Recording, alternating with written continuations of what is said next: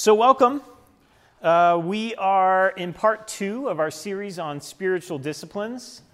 So glad that you could be here this evening. Last week, we gave kind of an introduction to the disciplines, and then we talked about the discipline of meditation.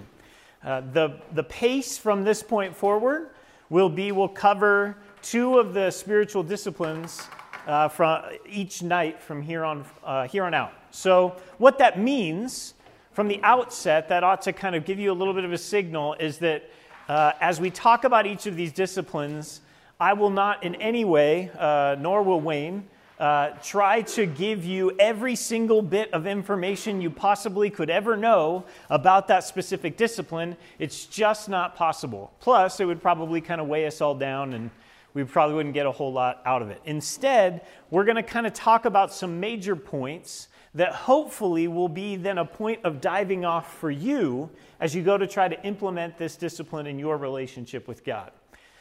That's my general preamble to any of these evenings that we come together to talk about these disciplines. Now let me talk specifically about this evening's 2 disciplines.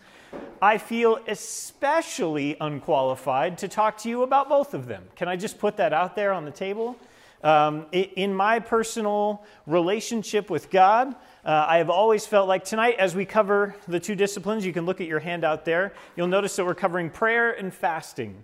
In my personal relationship with God, I have always felt kind of like a prayer rookie, and I have often looked to other people in my life, and it seems like a lot of the times I'm around people like Wayne or I'm around Doug who just seem to be like magic prayer warriors, and anything that they say to God, God bends over backwards to accomplish for them.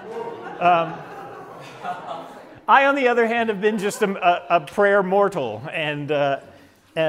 but I'm excited to talk to you about it because it's a crucial discipline. Fasting, I'm even more of a rookie at because I grew up in a Baptist tradition that does not believe in fasting in any way, shape, or form. If you're familiar with Baptists, you cannot worship God without a full belly if you are a Baptist. So, so fasting is not necessarily a discipline that is well embraced. But that being said, can I just say that I have learned a ton on both of these subjects, and primarily my teacher has been the guy that I mentioned to you last week, Richard Foster, whose book we're kind of using as a major source material for the spiritual disciplines. So let me again push his book, The Celebration of Discipline. I think it's a phenomenal diving off point for the spiritual disciplines. And then specifically, as we talk about prayer, pretty much everybody whose name you know that writes Christian stuff has a book on prayer. And then there are a myriad of people whose name you'd never recognize who have also written books on prayer. There are all kinds of books on prayer. Some of them are good. Many of them are adequate. Many of them are bad. But I would tell you that Foster does have a book on prayer as well, if you're just looking for another resource for that. But that being said, the structure of what we're going to do is I'm going to go through a little bit of biblical information on each of these disciplines just so that we are constantly going back to Scripture to enforce why we are studying these things. Talk about a little bit of the hows and the whys and the whats. All of those things I want to try to cover. What is this? How can we implement it? And hopefully give you a little bit of practical tips if we can. Okay? So that being said, on the first part of your handout here, you'll notice that we're going to cover prayer first. So the first point in 1A, we're going to talk just briefly about examples of prayer. Examples of prayer. If it helps you to follow along, please feel free to fill in the blanks. If it does not help you to follow along and you find it to be more distracting than anything, then go ahead and just toss that thing out and don't worry too much about it. It's not a big deal. That's just a tool for you if necessary. So, examples of prayer. Depending upon how you define prayer, there's prayer all throughout Scripture. I think probably the simplest definition of prayer is communication with God. And if you are familiar at all with Scripture, how often do people communicate with God in the scriptural text? Hi. Come on in. Stay a while. All I have to say is all these different religions all over the world, but there's only one prayer. lead me, guide me, direct me. Amen. Fair enough. How often do people communicate to God in Scripture? Frequently. Thank you, Douglas. Not only is the answer correct, it is grammatically correct with the ly on the end. God bless the Brits. It is the English language, is it not? It happens quite frequently. And so I could have picked a bunch of examples, but just a couple of quick examples just so that we can see that they're all throughout the pages of Scripture. We see in Daniel 6:10. We're not going to look up every single one of these passages because we're going to have a lot of passages, and there's some that I want to focus on. Daniel, in the story of Daniel, I wrote on there, did you notice, or have you remembered before how often Daniel used to pray, even when it became against the law for him to do so? Daniel publicly prayed 3 times a day. He specifically set aside 3 specific times a day. Now, you could look at that really quickly if you have law mind and go, okay, well, I need to have 3 times a day, but let's ask ourselves honestly, is 3 times a day enough to talk to God?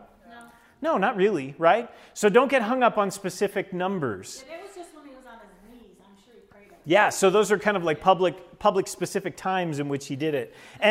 And that kind of leads us to Jesus in prayer as well, right? Remember we talked about Jesus praying or Jesus times of meditation. He would go off alone and people would constantly seek him out. And he would get swamped by people. But Mark 1:35 and Luke 6:12 and even in John 17, we get a whole chapter of Jesus praying. And we get an opportunity to kind of see a little bit about Jesus praying there.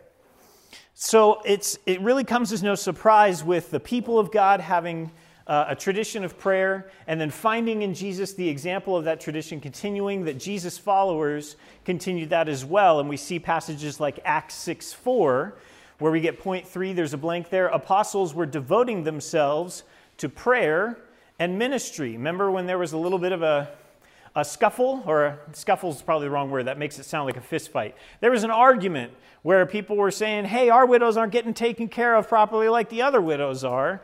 And the apostles rightly said, okay, we're going to try to solve this problem, but instead of getting bogged down in the details, the apostles are going to focus on keeping the main things the main things. And the main things that were the main things were devoting themselves to prayer and the ministry of the word. And they appointed some other people within the church to take care of those widows and to try to administrate that service. Okay? So, based on that information, obviously you could find all kinds of examples of people praying in Scripture. But let's talk about the guidance on prayer that we receive. This is point 1b, guidance on prayer.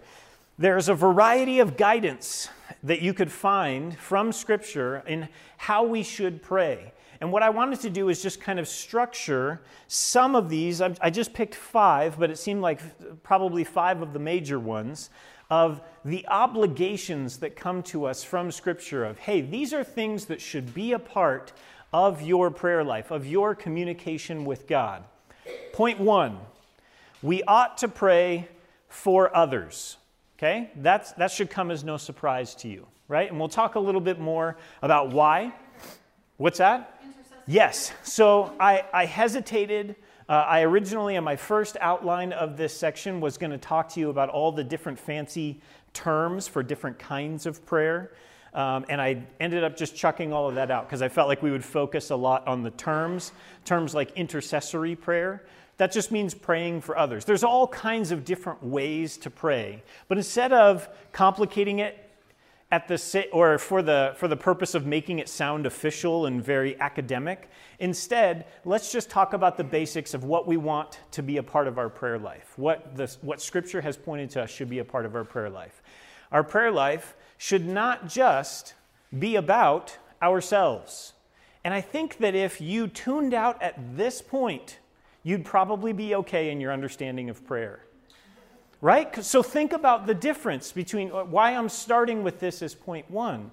The majority of us, if you're anything like me, spend the majority of our prayer on ourselves. Right? And I don't think that's necessarily wrong. Don't hear me to say that that's a wrong thing. Our relationship with God requires communication with God.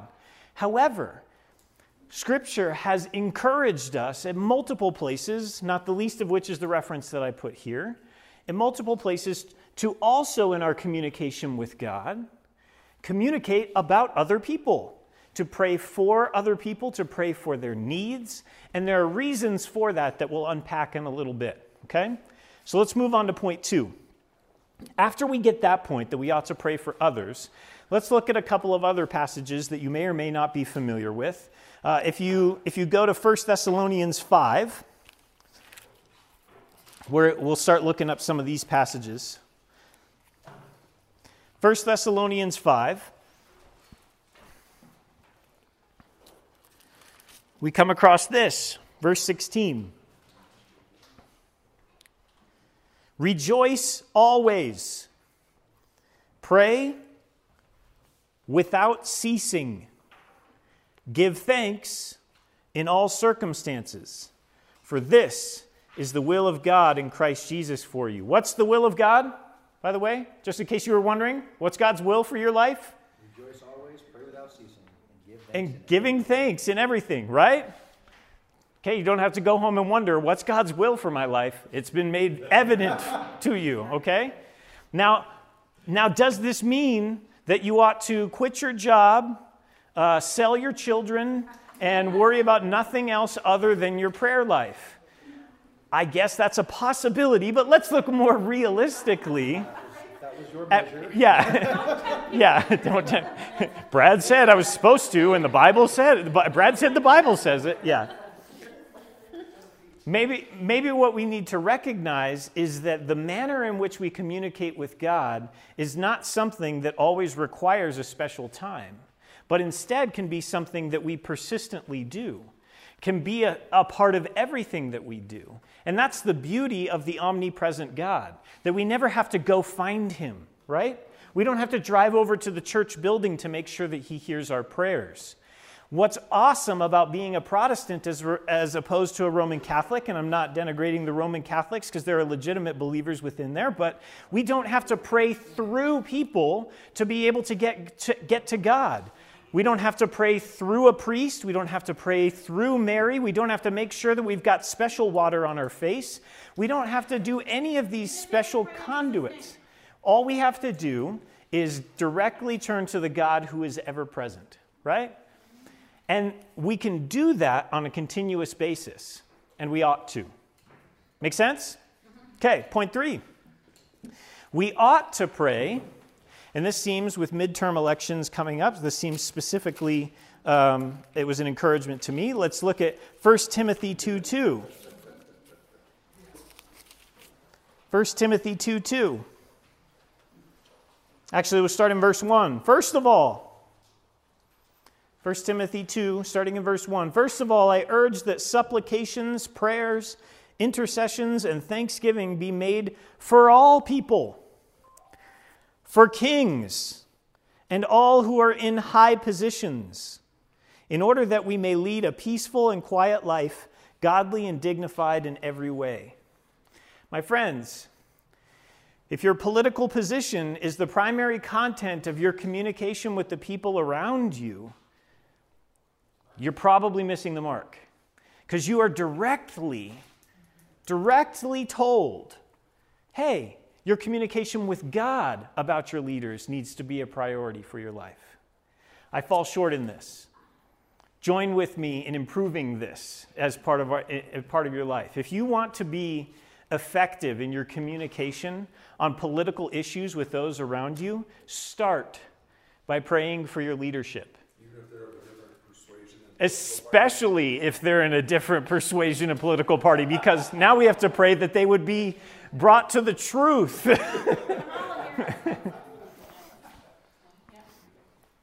There's so much, and this is just kind of more of a side comment, there's so much dialogue that's happening that is war in nature. It's polemic dialogue in our culture that surrounds politics, right? The classic adage that I'm sure many of you grew up with is that you never speak about religion or politics, like if you want to have friends.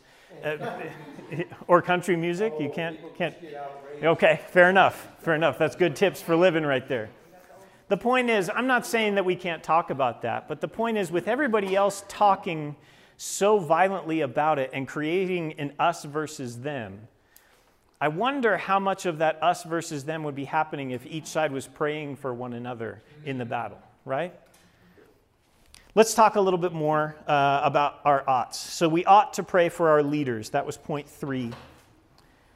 Point 4, on the heels of our leaders, we also ought to pray for another classification of people. Let's look to Jesus' words in Matthew 5. Do I have to go there? I don't know. Jesus did, so I want to go where he goes. Matthew 5, verse 43. Matthew 5, verse 43, start there. You've heard it said, you shall love your neighbor and hate your enemy. But I say to you, love your enemies and what? And pray for those who persecute you. Friends, I'm a fan of self-defense. I am. I'm going to be honest with you. I'm a fan of self-defense, and I think that there's a proper application even for the Christian. But what needs to come before that is the reality that our Jesus, our leader, our discipler, our shepherd, our Lord, our King, our God has told us that for those that are causing problems for you in your life, it starts in your response with you praying for that person.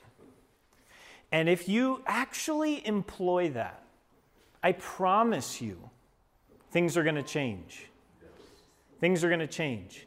I don't know exactly what those things will be, but if it's anything like my experience have been, the first thing that's going to change is you, not the other person.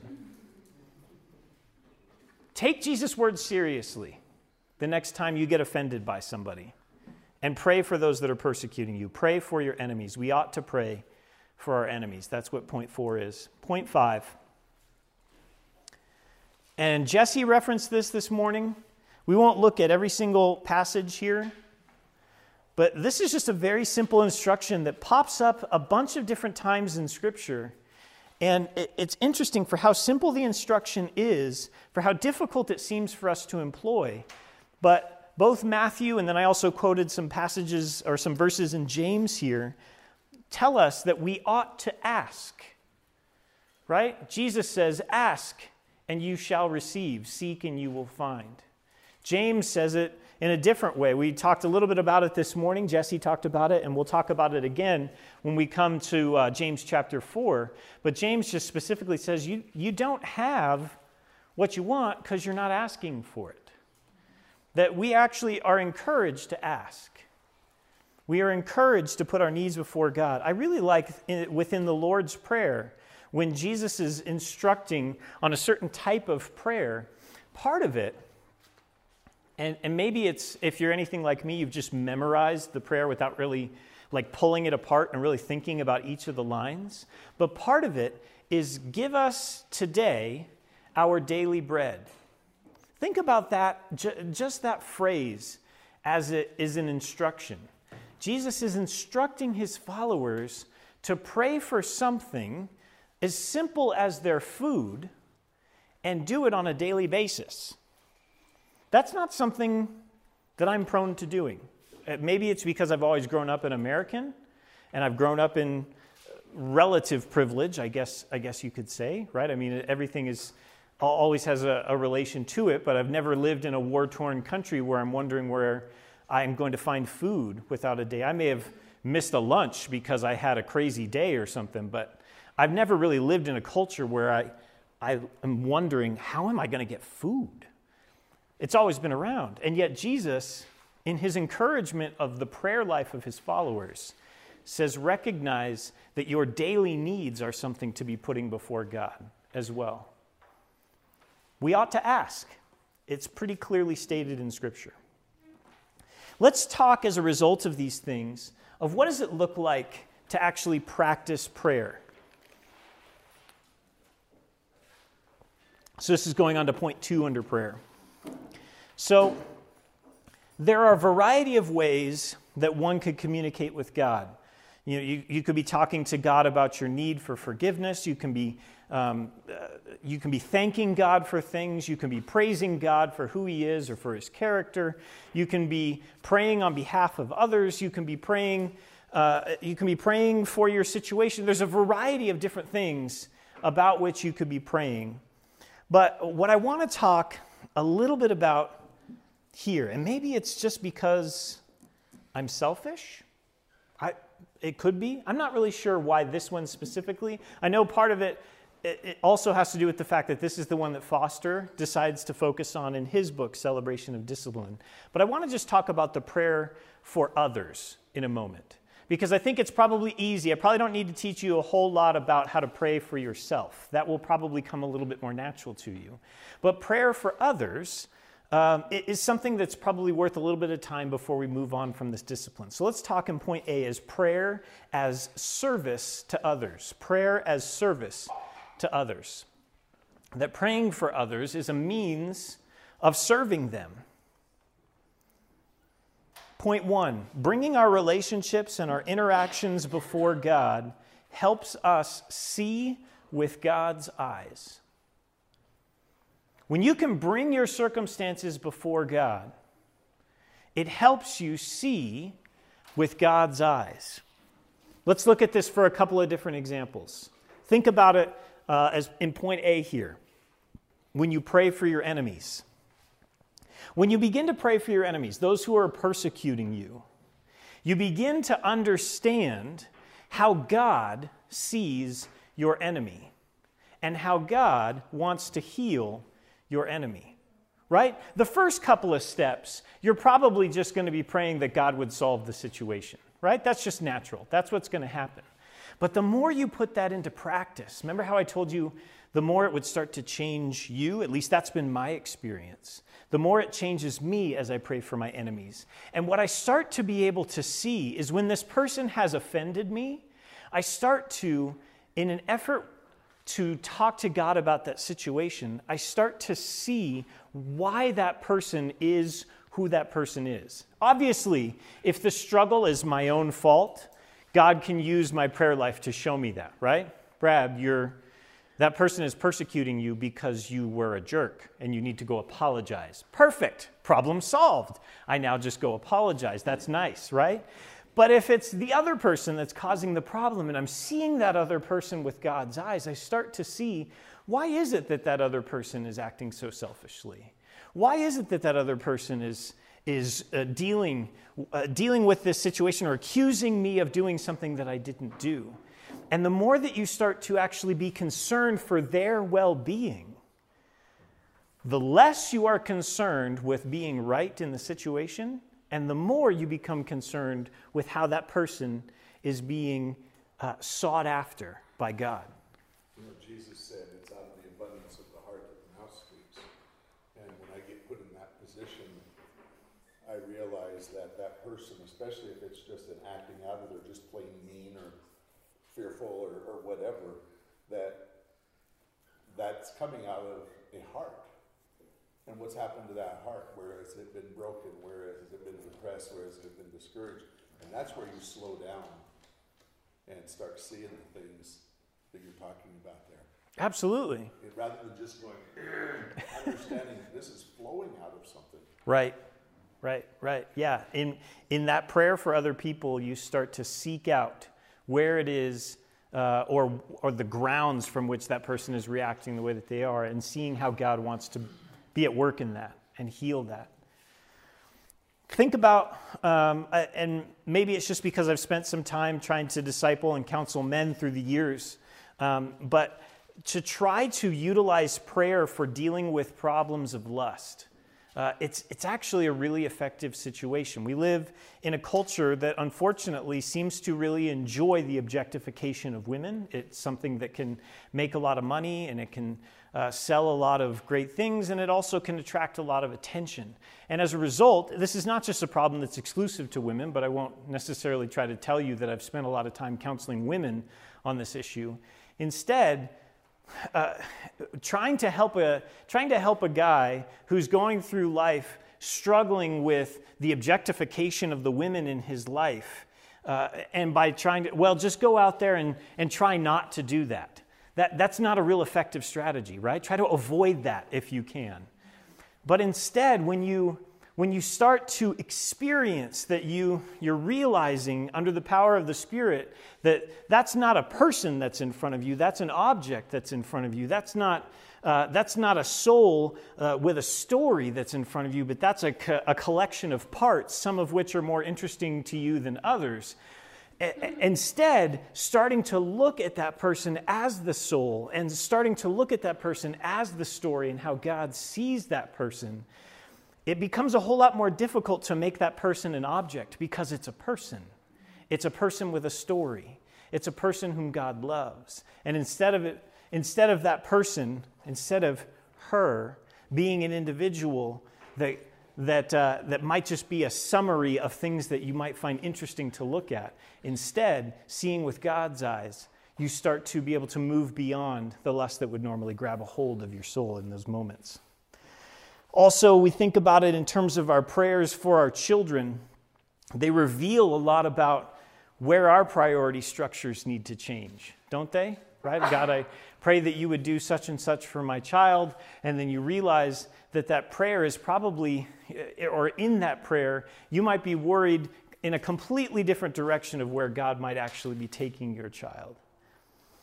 We have to prioritize God's priorities for our kids and learn to start to pray in those directions. One last word in terms of probably the most important concept that I won't say that I have learned, I will say that I am learning when it comes to prayer is point B, listening and prayer. I think the reason why I've struggled and maintained my rookie status for so long as a prayer is because for a long time I felt like I had to say the right things in the right order in order to try to get God to do something. Only to learn what I shared with you last week, that you can say the right things and say them in the right order using the magic incantation, only to find that you can't manipulate God into doing anything. God is the all-powerful, all-wise being that will do what he sees fit, and he chooses to allow our prayers to be a part of that. The main switch has come from understanding that prayer must follow some form of listening to God. That's what I want to say a couple of points on here before we leave the subject of prayer. Point one of the main obstacles of prayer that people seem to have are unanswered prayers. Right? One of Garth Brooks' most popular songs, since we're going to talk about country music, is Unanswered Prayers, right? Thank God for unanswered prayers. When you run across your high school girlfriend and realize she's missing a few teeth, or whatever the case may be, right? Thank God for unanswered prayers. And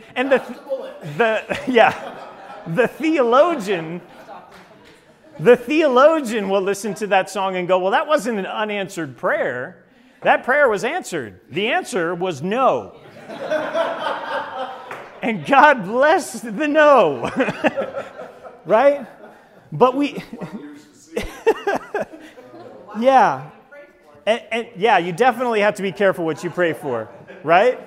Right? One of the rookie mistakes many people do is they pray for patience. Don't do that. Don't do that. Especially while you're driving. That's like the surefire way. Yeah. So, I mean, a couple of things to say about the quote-unquote unanswered prayer. First thing, and this is not on your sheet, but first thing that you need to clarify is what even an unanswered prayer is. Because sometimes God answers the prayers, and the answers are no. The answers aren't always yes. But there are basically three answers that God will give in answers, right? There's the yes answer, there's the no answer, and then there's the one that we probably struggle with more than yes and no. It's the wait, right? Wait. Because that wait can mean all kinds of things. Wait, it's going to be yes later. Or wait, I need to change something in you first. Or wait, I'm not going to give you a yes or a no. We got to work on something else for a while. We don't like wait, but remember, that's an answer as well. However, a couple of things that we also want to say in response to unanswered prayers, quote unquote unanswered prayers. The Bible is clear in point A that there are some times where we hinder our own prayers by our own wrong actions. By our own wrong actions. A couple of quick passages that I just want to remind you of. Sowing and reaping? Could be a little bit of that, but there are some specific things that are even listed in the Scripture that will cause your prayers to be ineffective.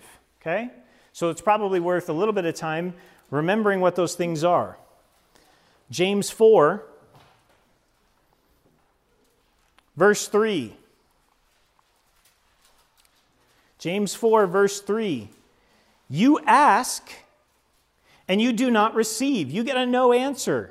Why? Because you ask wrongly to spend it on your passions.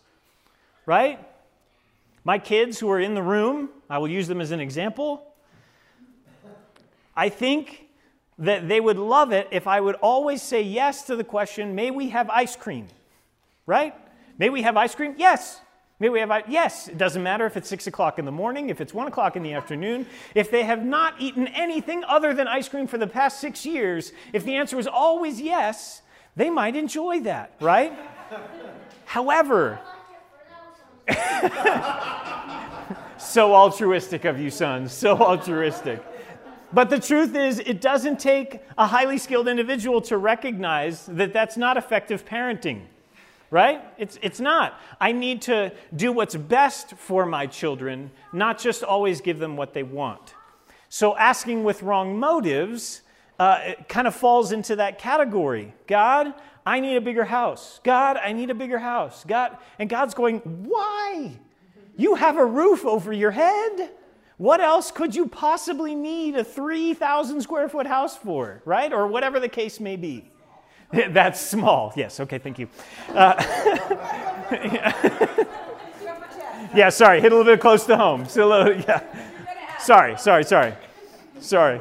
Says the guy who's figuring out how to live in his Suburban, that type of thing. But that's not the only thing, right? So I think that one's easy to say. God's going to say no that if you've got the wrong reasons for the things that you're asking. But there are some other ones too. I'm sure this is a very popular verse for men to remember in 1 Peter chapter 3. 1 Peter chapter 3, when God is instructing through Peter what households are to look like, we come across 1 Peter 3, verse 7. Likewise, husbands, live with your wives in an understanding way, showing them honor to the woman as a weaker vessel, since they are heirs with you of the grace of life. Why? So that your prayers may not be hindered. It is hardcore, but it's such a direct question to be able to ask. When I've been talking to men in the past who've been saying, I've been praying this and praying this and praying this, and God just is not answering, He's not responding, it's an easy thing for me to do. Go, how are you treating your wife? Yeah. And if I call your wife, is her answer going to match your answer? Yeah, go ahead. In the 80s, there was a Christian band called Dogwood, and they had a song that said, if you leave a hurt in the heart of your woman, God will not hear your prayer. And I just love that statement, because that's what it's saying here. If I leave a hurt in the heart of my woman, the heavens probably going to become brass. Yeah, it's pretty direct right there that we can, and these are by far not the only passages, but just some ones that I wanted to try to bring up that seem to be relevant, that the stuff that we do in our day-to-day life can affect the effectiveness of our prayers. So we need to be aware that our own wrong actions can hinder our prayers. But, point 2 here, many times our unanswered prayer is the result of being, let me make sure I don't give you too many words, being out of step with what God is doing. Many times our unanswered prayer is the result of being out of step with what God is doing. And this is really where we come to drive home this concept of listening. Foster says it this way: we must hear, know, and obey the will of God before we pray it into the lives of others. Right? That person with whom you're struggling, God, I need you to address their pride issue. And God is gently putting his hand on your shoulder saying, why don't we talk about your pride issue first? Right? We've got to hear, know, and obey the will of God before we pray it into the lives of others. But we also need to attempt to understand that God may be moving in the circumstances into which we are praying. And this, friends, I want to walk delicately because I still feel like I'm kind of more rookie status on this concept, okay? But the bottom line is, I think a lot of the times we are quick to jump into a situation that we hear about and immediately start praying that God would do a certain thing, only to find out that God doesn't do that thing. And we're like, what's the deal? The deal is sometimes God wanted to do something completely different. And instead of us jumping in and going, how is God at work in here? And how can we support this person and love and encourage this person with prayer? That doesn't necessarily mean that you pray in one specific direction, the direction maybe that they want.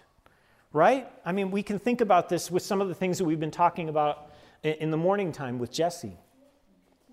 Think about, what's that? It's more your will be done. Kind of. Where how you should approach it rather than telling God how he should fix it. Yeah, I mean, that's a possibility. Maybe praying with wisdom and discernment. That's more, I think, kind of, With the difficult situations yeah. you don't Praying with wisdom and discernment. I guess the point that I want to make is that I wonder if we might be better served when somebody comes to us and say, hey, I need you to pray for me about X. I wonder if we might be better served to stop in that moment and go, let's find out what's going on with X. And then let's maybe, after we've talked about it and you have now tried to understand from this person, you've cared for your brother and sister by actually listening to their problem instead of just going, yep, I'll pray for you, wrote it on the list, but actually listening to what it is that they're concerned with, then maybe going to God and starting with God, what are you doing here? Where would you lead us? How would you have us pray? How would you have us address this issue? What would you have us learn from this?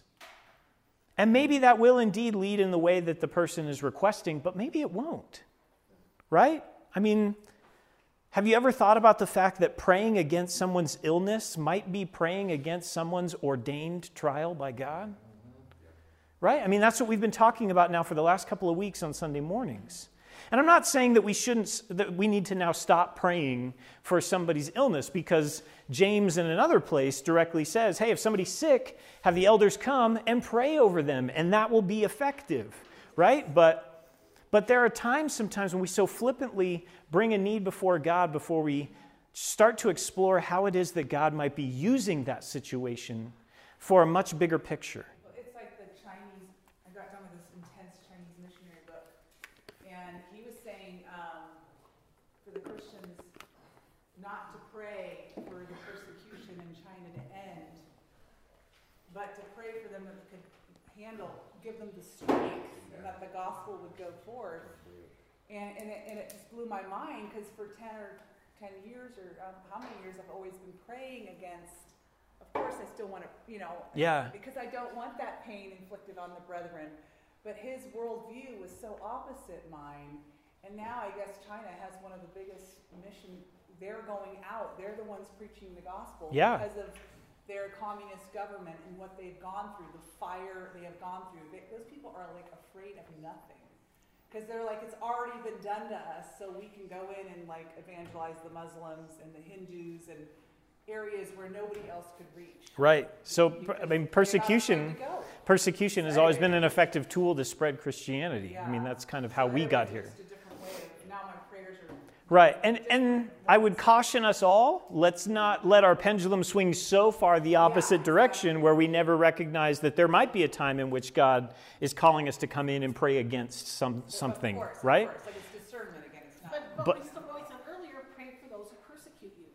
And that's exactly what the Chinese are doing. Yeah. They love their government, even when they're in the middle of torture, they're proclaiming Jesus to them. Yeah. It's pretty intense. So we've got to explore that a little bit more with the way in which we pray. I want to now switch gears and go over to the discipline of fasting because I have a lot to say there, and we've spent a little bit more time on prayer than I intended to, which is, I guess that sounds horrifyingly theologically bad, but we spent more time on prayer than we should have. But let's let's talk about fasting.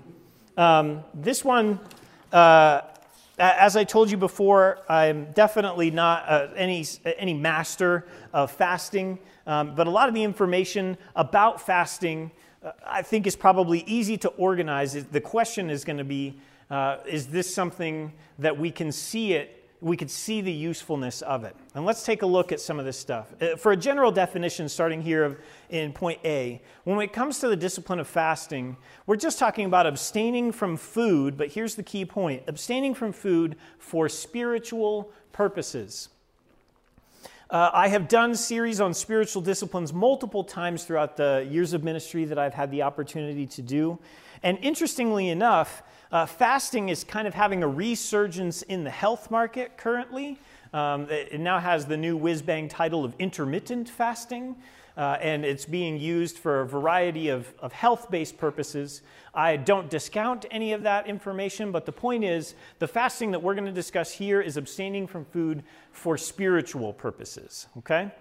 There are different kinds of fasting in the Bible. For the sake of time, we're not going to look at all of these passages, but there are kind of three different ways in which you could look at fasting. Most of the time, it pops up by abstaining from food. However, there were times listed in Scripture in which an absolute fast would happen. This is point 2, food and water were completely abstained from, which, let's just be honest, is a little bit more difficult, or it is a little bit more difficult, and it's also a little bit more dangerous, right? When it comes to the general rules, you can live probably a solid 3 to 4 weeks without eating food, some of us longer than others, depending upon a variety of factors. But you could probably only go about 3 days or so without water. So that's definitely not something to just kind of jump into without fully understanding what's going on. However, there is some biblical precedent for it. And then there's also some very specific abstaining that shows up. Like in Daniel, he talks about how he didn't eat specific foods for a period of time in order to be more effective at his job and in order to communicate something to the king. So all of that just to show that, generally speaking, fasting is an abstention from food, but there's biblical precedent for it to be a little bit more than that as well. The bigger question that I think a lot of people need to ask themselves is, why fasting? And so here's where we're going to spend probably the bulk of our time here. Why fasting? Point A, fasting is for, and I'm going to repeat the important point again, fasting is for spiritual purposes, not for physical purposes, right? So your doctor may have you fast because you get the joy of having a colonoscopy tomorrow or whatever the case is. That's not what we're talking about here. That may be a quasi-spiritual experience for you, but that's not necessarily what we're discussing, right? However, it is important to recognize that Christians, by far, are not the only ones who have fasted. If anything, in world history, there's far more record of people outside of Christianity utilizing fasting for a variety of purposes, not just trying to accomplish certain things, but even for self-growth. But Christians took those practices and redeemed them for spiritual purposes as well. Point 1 here, I lost my place here. Our fasting must be done in effort to connect with God, right? That Zechariah 7:5 passage, which we won't turn to. God is lamenting to his people, saying, hey, you guys are doing a great job fasting. One problem, you're not doing it for me. You're doing it for a variety of other reasons. Your fasting has become a religious practice, not actually something that you're using as a tool to connect with me. It's got to be for the spiritual purposes. Foster says this important warning to us. That is the only way that we will be saved from loving the blessing more than the blesser. This is why I'm repeating this important point multiple times over, because in our culture, people are talking about fasting and some benefits to it, and those things, actually, there can be some physically beneficial components to fasting. However, if fasting is to be used as a spiritual discipline, it must be done for the spiritual purposes. So let's, yeah, sure, not because of that, right? So what then are those spiritual purposes, or what does that actually look like? This is point B. Fasting shows us what is really controlling us. Fasting shows us what is really controlling us. Point 1. Eating is our society's acceptable vice. Just going to go ahead and throw that out there. There are all kinds of vices, right? People are like, say no to drugs. Drugs are bad. Well, what kinds of drugs, right? I mean, when's the last time that you hit a cup of coffee out of somebody's hand going, drugs are bad for you, right? It just doesn't, there's no major campaign against caffeination. If anything, caffeine was espoused by the Roman Catholic Church because it allowed them to stay up all night and pray. Eating is one of our society's acceptable vices. But we have to recognize how often we're allowing what we eat, how we eat, and when we eat to function kind of more as a mask or something that covers over what we really should be dealing with in our life, right? Hear me carefully on this. Very carefully, okay? You listening carefully? Because I don't want to be misquoted on this idea. Because I certainly enjoy fellowship time at our church. I enjoy it. I like the brownies. I like my wife, that's one of her main ways of serving our church, by making delectable things. Everybody knows my wife makes some of the best stuff for fellowship time. However, what I notice about myself, I won't point at anybody in this room because I'm sure that none of you do this type of thing. What's easy for me to do at fellowship time is to walk to the food that I want and then go to that one friend that I know that I'm always safe to talk to and talk to that friend. Right? I would call that a fellowship time fail. Right? Because we use the food as a source to be able to attract people in, but we don't make the transition to what it's actually there for. Right? To help as a tool for us to fellowship with one another. And when I worry more about my own comfort, there's not enough corn dogs, or worry about my one friend that I'm comfortable to talk to, I've missed the point of fellowship time, right? Something that's supposed to draw our church together and allow a place, an opportunity for interaction with one another. When we start to see that food is kind of grabbing a hold of us, point 2 here, we realize that abstention from food causes us to see our true reactions.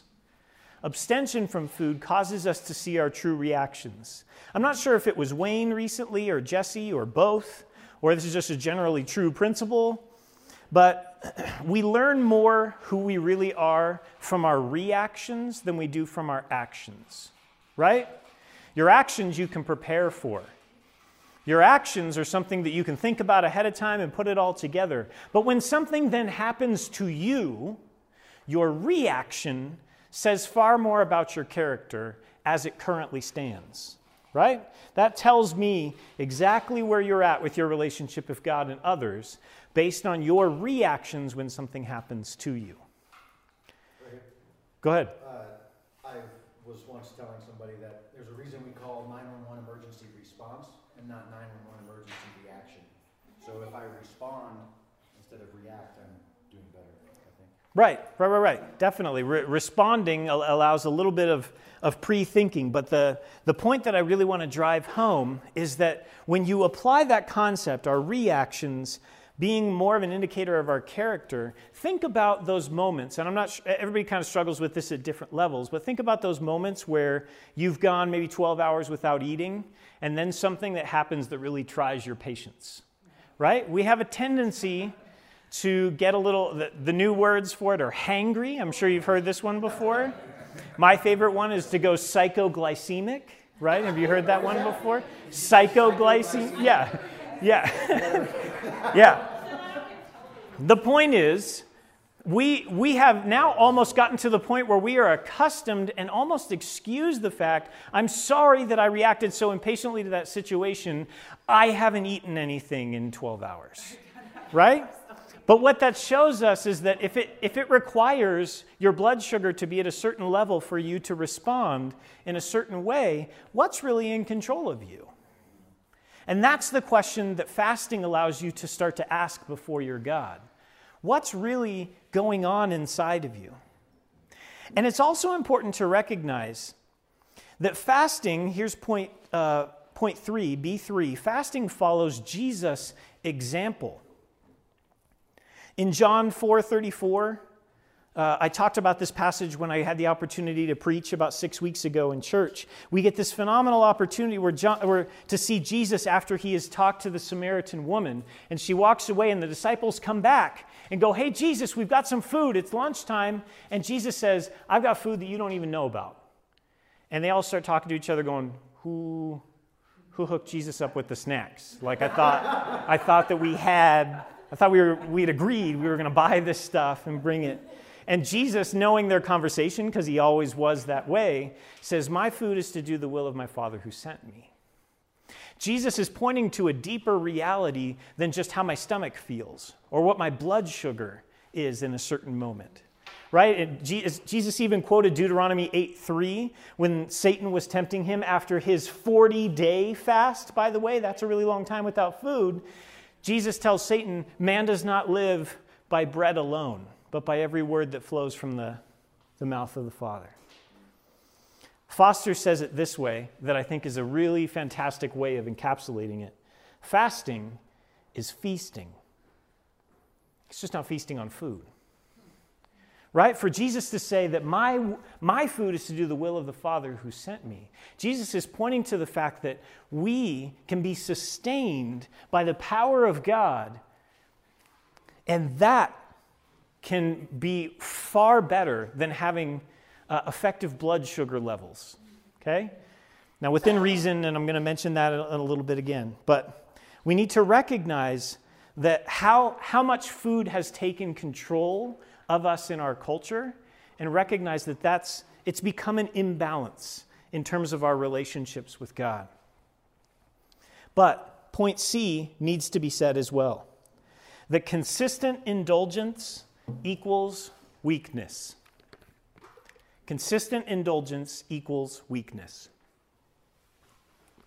So many things could be said, and I didn't want to sit here and browbeat, so I figured I'd just pick three quotes from Richard Foster and leave it there on the table. Point 1. There's a popular belief that it is a positive virtue to satisfy every human appetite. Right? It's written into our Constitution. Everybody has the right to pursue happiness. And now we have a culture in which happiness can be completely relative. Whatever version of happiness you want, that's awesome. And I now have a moral obligation to ensure that your happiness is a primary virtue. Their intention wasn't that kind of It doesn't matter what their intention was, Nancy. My happiness is all that counts. The point is this, right? My happiness is a primary virtue, is what Foster's saying. 2 more points in response.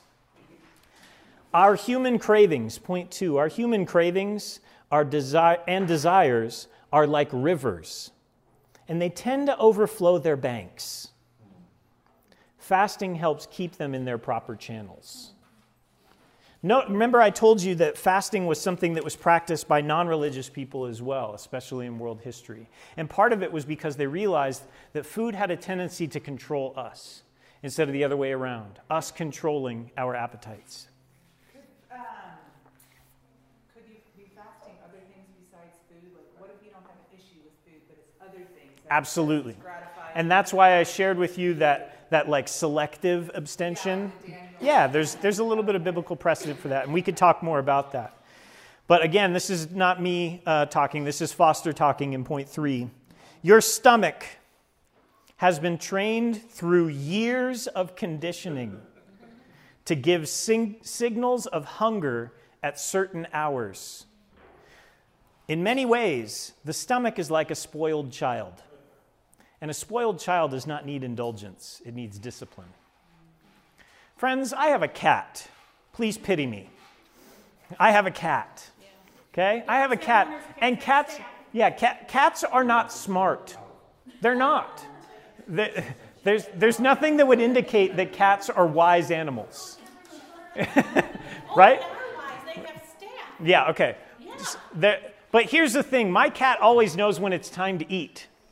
Why? Because I always feed the cat at the same time. It wasn't that my cat's looking at the clock going, hey, it's getting close to my time to eat. Even a non-thinking being can experience something within it saying, I need my desires to be satisfied, right? It didn't take wisdom to try to figure that out. What differentiates us from a cat, right? The point is, Foster's point, remember, this is not my point. This is Foster's point. The point is, fasting can be a tool that sometimes helps us to try to regain control of these internal impulses. Similarly, and I want to use your question as kind of a jumping off diving board, but I'm not going to spend a ton of time here. You asked, what if food maybe isn't the problem, maybe something else is? Again, kind of going back to some of my own experience as a counselor for guys that are going through certain things, I have seen fasting be a phenomenal spiritual discipline to be employed for men struggling with addiction to pornography. Because what they were finding is that they were trying to fulfill certain urges in their life, and pornography was fulfilling those urges.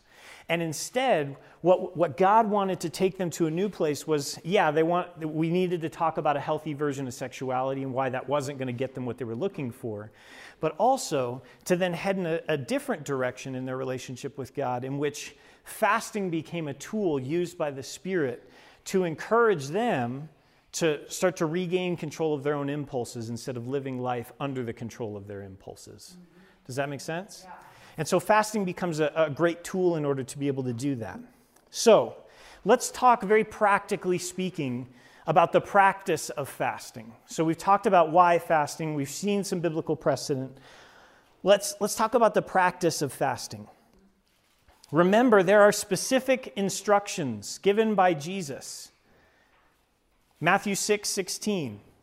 Here's the blank. Avoid the appearance of suffering. We'll look at this passage because a couple of things need to be said about it. Look at Matthew 6. Back to the Sermon on the Mountain here. I think it's important to start with the first words of verse 16. And when you fast. Notice what is not stated there. And if you fast.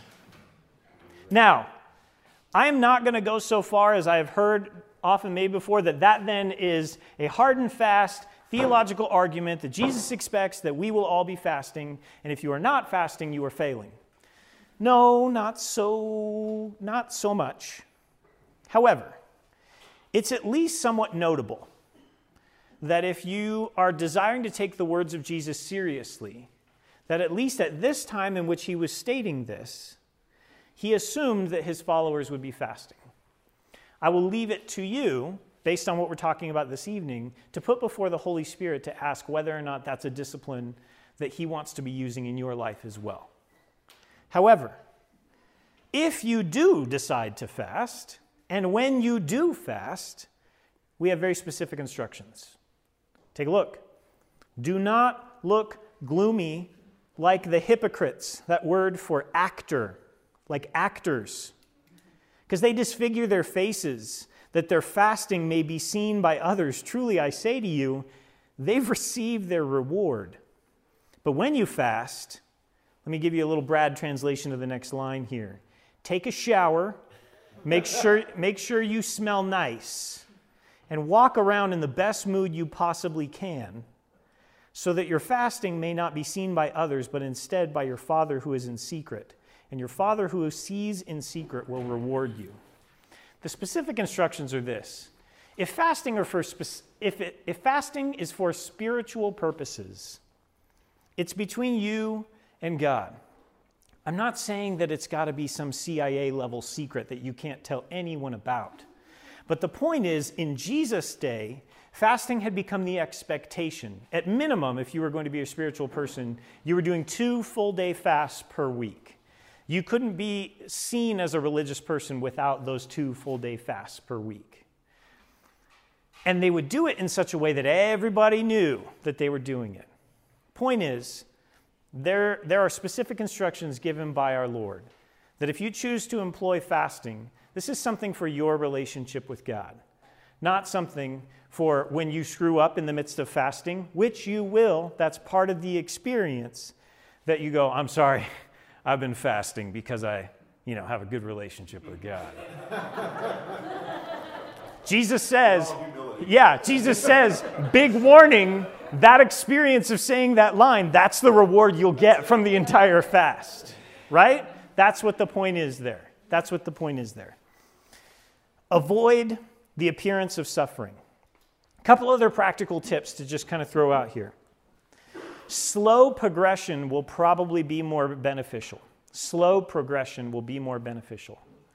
Friends, I do not suggest that if you have never fasted before that you leave this, resolve to implement a fast from food and water, and for the next 3 days you decide to fast completely from food and water. No. I don't think that that's something that would be a good idea for you, right? It wouldn't be a good idea for me. I'm not at that point right now. And unless God specifically tells you, hey, this is something I need you to do, and in such a case, you should probably go to other people as part of the body of Christ who also have the Holy Spirit and evaluate that idea with them as well before you start just going Joan of Arc style and walking out the door going, God directly told me to do this thing that's super dangerous. The point is, let's go slowly into this process. Maybe start with fasts of just 1 meal, and then maybe boost it to just a daytime fast of skipping a couple of meals, and then maybe a day and a half to where you don't eat something until the breakfast the next day. And you can work your way up if you see so fit to go to multi-day fast. But I would encourage you that whatever those, especially as you start going farther or longer in terms of your abstaining, especially from food, that you do so wisely. And you recognize that you're doing it for spiritual purposes and allow Him to guide you through that process. What has meant a lot to me over the years is Daniel's no pleasant bread. And what he is doing is he's just taking the delicacies out of his, it's probably a vegetable fast or something like that. Yeah. And that's big in our culture, especially where we're a dessert, we're a snack, we're this kind of a people. Just putting it down to the basics may be a huge step. It might be that might be a good step to start at just removing the excess food from your day, that specific abstention. Yeah, okay. Yeah, that could definitely be a tool as well. But no matter what you do, here's what's important. Point C. No matter what you do and what part of your journey, let's talk about the experience of fasting. First, we need to use the physical experiences as nudges toward God. Right? If you are experiencing hunger pains, what a blessed opportunity for you to have a little bit of struggle, just a tiny amount of struggle in your life, that you can then turn to God and say all kinds of things in terms of, I praise you that that I rarely feel this hunger experience in the rest of my days. Or that hunger experience might be the reminder that you need to turn to God and actually say anything because you forget all day long, right? Maybe you're that person that's kind of struggling with this idea of continuously praying, incessantly praying as we talked about, because you get so caught up in your work. Maybe skip food for a little while. And when you feel those little gurgles, oh yeah, my relationship with God. And that gives you a moment to be able to turn to Him. Point 2, use the time normally spent in meal prep and eating. Use it. If you're, that's some great time to be able to redeem for your relationship with God. The meal prep time. And I know that maybe this doesn't necessarily mean a whole lot. Maybe, maybe you're somebody that always buys fast food and eats it at your desk while you're doing work or whatever the case. I'm not sure what your life looks like. These are just suggestions about how fasting can be implemented and useful to you in a practical way. But remember, point D here, remember, this is not a law. Okay, this is not a law. There are going to be some, like point 1 here, the journey of some, God has seen fit because of the way that He has ordained their physical bodies to work. He's seen fit that fasting is not going to be a part of them, right? I do not suggest that fasting become a part of somebody that's struggling with diabetes. It's probably not going to be an effective spiritual discipline to bring yourself regularly near death. You should probably allow, the medical sciences to be a tool that God uses to try to manage this situation. But, point 2 in contrast, let your freedom from legislated fasting is a law, let your freedom from it allow you to experiment with it, however God may choose to use it in your relationship with Him. It's a tool that has been used for hundreds of years. Well, it's been used for thousands of years by all kinds of people. It's been used for hundreds of years by Christians. And I encourage you to explore with God if it's something that might help a certain aspect of your relationship with God. Just kind of take the next step. That being said, I'm going to close down our time in prayer, and we will be done.